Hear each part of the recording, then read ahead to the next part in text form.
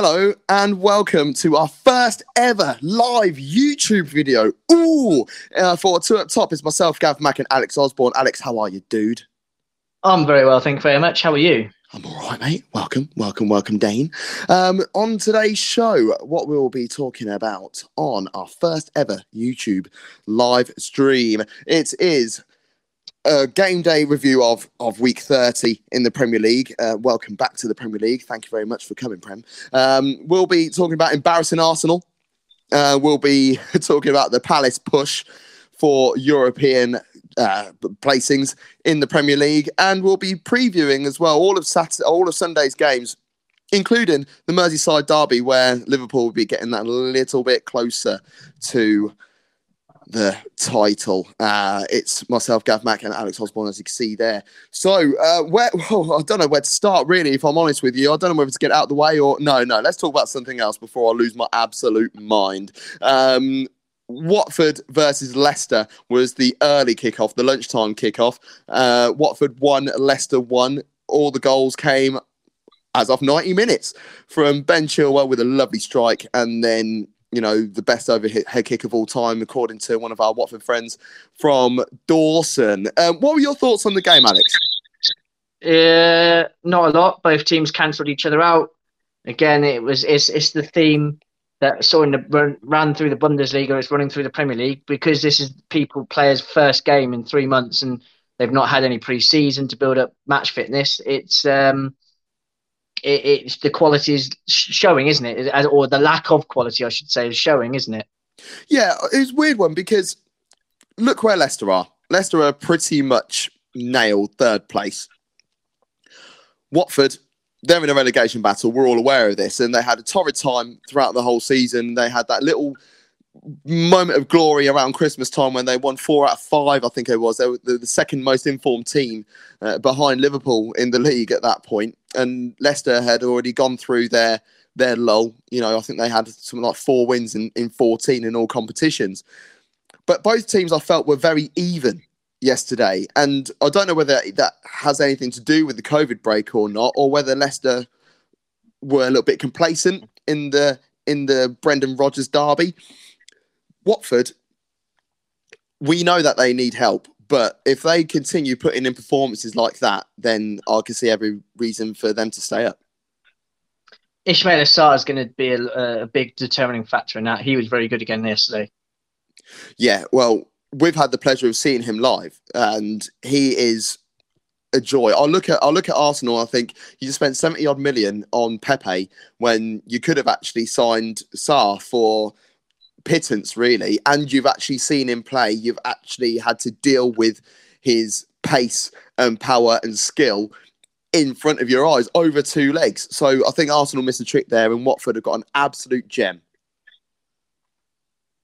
Yeah, he's very, very good. He's very, very good. Great analysis, I know. Great analysis. Chilwell strike, what do you think of that? Didn't belong in the game. It was like one of those goals where it belongs in like an absolute, you know, like the Liverpool-Newcastle classic from the mid-90s. Yes. That was the kind of game that it belonged in, not a turgid 0-0, what looked like it was drifting to a 0-0 draw, and then he just comes up with an absolute beauty. I love the little ping across the field. I can't remember who crossed it over to him, but it was one of those where it just floats into, and it was like he took the touch on the half volley, and it just laid perfectly in his path, and he just, as soon as he hit it, he was like, yeah, that's gone in. Yeah, you know where it's going. You know exactly where it's going. What's Dawson thinking about doing overhead kicks on the 93rd minute? He's thinking, I want to score. I need to score. Yeah, he's just hooked it in. Do we question Schmeichel on that a little bit? I think so. I mean, we're going to question De Gea. We've got to question Schmeichel. You know, I mean, it's closer in, so, you know, he has less time to react, but still, he's got a good hand to it, and he's only pushed it into the top of the net. So, yeah, definitely. I think we can question him. Good stuff. Right. Non-Arsenal fans, make sure your eyes are peeled right now, because there's about to be a meltdown. Brighton 2, Arsenal 1. Goals from Pepe with the opener, just on the halfway point in the second half. Lewis Dunk, and then Neil Mopai However, there were quite a few talking points in this game. Let's start with the Leno challenge, the challenge by Mopai on Leno. What are your thoughts on that? I personally think it's a bit malicious from Mopai, personally. You think? Yeah, well, you watch it. He's not really going for the ball because as he jumps, he turns his back into Leno and he pushes him. And Leno's already in a fairly awkward position catching it. And then all of that momentum from Maupai's catch, from Maupai's jumping into him, means that Leno just then completely and utterly lands awkwardly on his leg. And it's all well and good after the game, Rio saying, "Oh, I want my centre forward to do that. It's football, this, that, and the other." But that exact type of challenge in rugby gets a player sin binned. You cannot tackle a player in the air because they recognise how dangerous it is. So I was losing my head when Rio was going on about that because, he was completely in the wrong for that. Do you think if there wasn't an injury as serious as it was, you would have the same mentality? Oh, definitely. I always get annoyed when players do that. It's just in the same way that I get annoyed when goalkeepers, they come flying out like Ederson did the other day. I know he flattened his own player, but it's dangerous when you've got mid-air collisions. There is a reason, like I say, in rugby, and rugby's a far greater contact sport than football is. They get sin bin for that type of challenge in the mid-air because it's dangerous, and it doesn't just because he got an injury or not doesn't excuse the fact that he's still done it. And for him to then crow afterwards saying that Arsenal players needed a bit of humility, that was such a poor show from Neal Maupay. And I don't want to really dwell on that too much. Okay, let's not dwell on Neal Maupay too much, but let's talk about Arsenal just for a few moments. Why do they have such a poor mentality going into games? We talk about leadership, and there isn't a Gilberto Silva there anymore, or a Patrick Vieira, or a Tony Adams, etc. But these are all still professional footballers. Why can't they psych themselves up for a game and do something about it? 1-0 up, 20 minutes to go, should be looking at closing the game out. Well, what's happening now is just basically is a culmination of what's been happening prior to this season, basically. And this is not me trying to absolve Arteta of any blame because we'll get into that, but this is a result of 10 years plus of neglect from the board, the previous management, and it's just resulted in such a sharp decline that you cannot reverse it in a 6-month period, and that goes to your lack of characters, your lack of leaders, because ultimately the recruitment has been appalling, and which is why they find themselves in this situation. When you recruit poorly and you don't drill into players the mentality, and you coast along on laurels, and you don't treat the football club, you don't have football people in the positions that you should need to, like with Bayern Munich, you look at Bayern Munich's board and backroom staff. It's full of football people, isn't it? People who've got an experience and background in football. Whereas when you look at Arsenal, it's corporate lawyers here, it's people who used to work for Apple and other things. It's like, well, hang on, why they're nothing to do with football, right? So it all starts from there, and it's allowed to fester for far too long, and Arsenal are now in sharp decline because of it. Hey, look, I couldn't go on a massive tirade about Arsenal right now, but if you want to do that, you're better off watching AFTV. We're a general football show, so I will try and keep as general as possible, but Arsenal need desperate help, and they need it from a higher power. But at the same time, they also need to make sure that the players on the field of play actually want to play for Arsenal, and if they don't want to play for Arsenal, they know where the door is, and just use whatever money they can recoup for that and get in players that want to play for Arsenal. Look at what Liverpool have done, and we've mentioned this prior on the show. Liverpool go out and buy players that are the best of the lesser teams, and they go to Liverpool and continue their drive. Arsenal don't do that. And until Arsenal are able to do that, then they will stagnate and they will be looking at multiple mid-table finishes. But on Brighton's hand, that is a very, very vital points, 3 points for Brighton in their fight against relegation. It is. Personally, I don't think either side deserved to win that game yesterday. I thought it should have been a draw. On the balance of play, neither side did enough to win, but Brighton managed to snatch the victory late, right at the end there. I don't think Graham Potter did anything revolutionary to make Brighton deserved winners.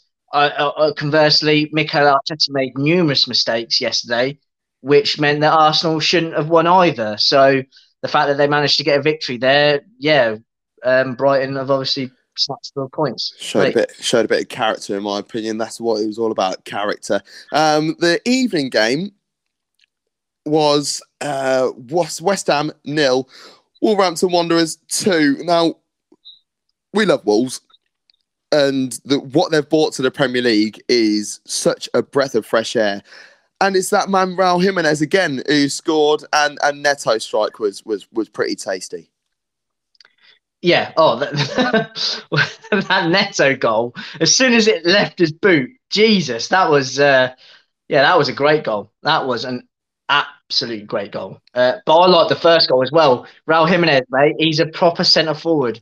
He is the centre forward that Arsenal should be having, because he's far. And I know you like Lacazette, but you've got to see the difference between Jimenez and Lacazette. I like Lacazette. I don't bang on about saying Lacazette is world class or anything like that. I just think he's a good striker. I think Lacazette, when he was brilliant at his absolute peak, was when he was at Lyon and he had Nabil Fekir with him. Arsenal missed a trick there, and whoever wants to sign Nabil Fekir at the time should have signed Lacazette with them. You know, personally, I think that's together. probably their level. That's probably their level, though. They're just in that type of league. Maybe they would do well in the Italian league, but when it comes to the Premier League, I don't think he's got the necessary physical qualities to do well. That's fair enough. Going back to Wolves, I'll tell you who looked good when he came on is that Adama Traore. Well, we all know what Adama Traore could do. He looks like he's turned the corner because, as you say, the break could have played him out of form. Could have hindered him. It could have obviously given players other teams to prepare for him. But when he came on, he was the one who made the difference because it was 0-0 before he came on, and then he set up Jimenez's goal, didn't he? He was the one who put the cross in for Jimenez's goal. In fact, was he the one who put the cross in for Neto's goal as well? I think it might have been, actually. So yeah, he's strong, he's quick, he's direct, he's a pretty decent dribbler. What hindered him before was that he was too quick. He was too quick. But he would run down blind alleys and he wouldn't know how to use his pace properly. He didn't have. It seems like he didn't have a footballing brain. And Nuno Espirito Santo has turned him into a footballer, if that makes sense. You know, he's given him that football insight. He's given him the intelligence. And he's learned it. Obviously, he's had to learn it himself whilst he's been going along. It's almost like a case study, you know, learning on the job, but like an apprenticeship. But it's worked, and it's worked. It's you know, everyone's looking at him.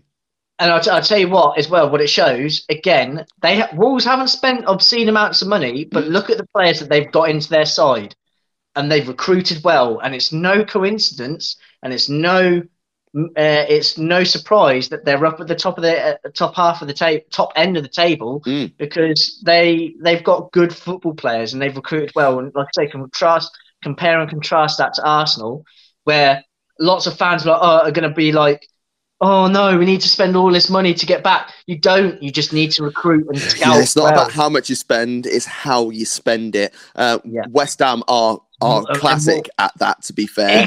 Exactly. And West Ham, we all thought that, you know, Haller was going to be. I know he didn't play yesterday, did he? I don't think. But we all thought he was going to be good. I still think he could be. I still think he can. He doesn't quite. I don't know if he quite fits into what West Ham want to do. And But what is the idea of what West Ham are meant to be? We don't really know what West Ham are meant to be. They're a little bit like Everton in that respect, and we'll be myself and Adam the Greek Harrow will be presenting the show tomorrow, and we'll be talking about Everton in depth because I have a feeling that they're not going to do much today. But we talk about what are Everton, but we also need to talk about what are West Ham, because West Ham they haven't got an identity. The fans are like, yeah, we want to do this, we want to do that. And then they get players in that do that, but they're not good enough to do it. They spend a lot of money, West Ham, as well. I've got a feeling that they could go down mathematically, but I have a feeling that it might be them in 18th position at the end of the season. Yeah, West Ham, I think West Ham are in trouble, personally. They're not looking good. And then the night game, the first ever live Premier League game on BBC was Bournemouth 0, Crystal Palace 2. I heard a wonderful stat yesterday. It's the first time that two separate players that both play for Palace have scored in the same game for over a year. Wow. So and it's also their fourth clean sheet in the top flight in a row. That is a Crystal Palace record. Milivojevic, he scored a free kick after 12 minutes, and then Jordan Ayew, who loves scoring goals at the moment, after 23 minutes. Milivojevic, that free kick was sumptuous. It was lovely. I wasn't expecting. I think that's the first free kick we've seen scored since we come back, isn't it? It might have been. I've been so used to watching the relived Euro 96 on ITV Hub and seeing how terrible set pieces were in that competition, and then there's not been many free kicks in the Bundesliga that have been scored directly. That, for me, though, is inch perfect. Yeah. Because the keeper's actually got a hand on that. And it still wasn't enough. I don't blame Ramsdale for that whatsoever. That was all on the free kick and the technique of it. Mm-hmm. Definitely, yeah, 100%. Jordan Ayew, he scored after 23 minutes, and from that moment, Crystal Palace were able to manage the game and control the game. How often could we ever turn around and say Crystal Palace controlled the game well? They don't score enough goals for them to ever control the game. That's the problem, isn't it? But yeah, Bournemouth are in trouble as well. I think Bournemouth are in trouble. They're in serious trouble. We thought that this break would do them well to get their injuries back, but they looked toothless. And Martin asked me the question: is if Bournemouth get relegated? Just for the record, Martin is Alex's housemate, but also is a big part of the Turp Top family. For people that haven't seen the show before. He asked me if Bournemouth get relegated, would Eddie Howe get another Premier League job? And I was like, I don't know. I don't know. I think Eddie Howe would. I think he would, and I honestly believe that, because this season he has been absolutely screwed by injuries. This is the first game back. It's very difficult to judge a team on their first game back after such a long hiatus. Look, it doesn't matter. If it was, just say it was the last game of the previous season and the first game of the new season, in that time period it's a shorter window than what we have had just now. And also in that time period, you have a month off and then a month and a half of friendlies and training and, play against your local team, just to get a little bit of revenue for your local team, and then playing some international tournaments and do whatever, so you've got enough time to build your team up ready for the new season.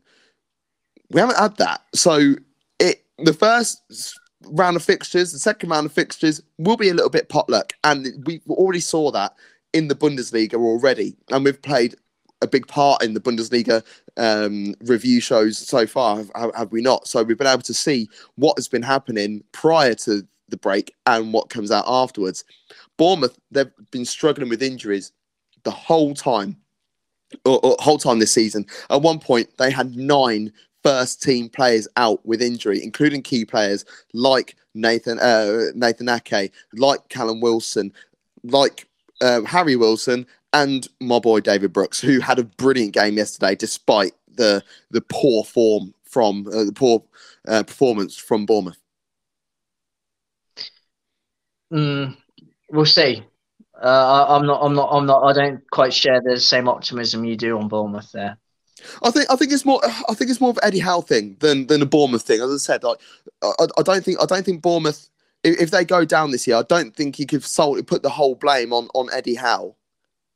There's only one game where I could think of tactically he got it all wrong, and that was the Watford game just before the break, and I thought that was a game down the bottom where you should be doing something out of it, and they just kept on playing that back. It was poor. It was poor. But yeah, Bournemouth, they're in a lot of trouble at the moment. A lot of trouble. Why don't we talk about some of the games that are happening today very briefly, and then we'll let everyone go off and watch their games. And the first game that we're going to be coming across is Newcastle versus Sheffield United. That is a 2:00 kickoff, so you'll be able to watch that in just over 35 minutes time on Sky Sports if you have Sky Sports, and if not, ask one of your pals for their Sky ID. Lovely. Newcastle versus Sheffield United. Where can you see this game going? I see. Normally, I'd probably be looking at this as a draw. Sheffield United are going to feel aggrieved, obviously, what happens to them midweek. And again, I would say that they've already played a game, so they would probably be more favoured here because they've already had a game of match, and that doesn't make any sense. They've already had 90 minutes under their legs, whereas this is obviously Newcastle's first game. So advantage Sheffield United in that regard for it, but that didn't turn out to be the case with yesterday's game with Brighton and Arsenal. But I'm going with a draw in this one. I think it's going to be 0-0, 1-1, something like that. I've lost your audio, but it has been recording, so that's the main thing. So it's going to be absolutely winged for a couple of moments because I have no idea what you just said there. But for me, my prediction of this game is that Sheffield United, yes, they have had that 90 minutes. So a Newcastle, I can't. That if there's a definition of toothless in the Premier League, it is Newcastle, because you got Joelinton, who scored 1 goal all season. It's funny because our Bundesliga show with our inside information guy, Flo Wolfram, who works for Bayer Leverkusen, he knows Joelinton, not personally, but has seen him on a much more regular basis. You know, I watched a few games with him in. He looked okay, not 45 million okay.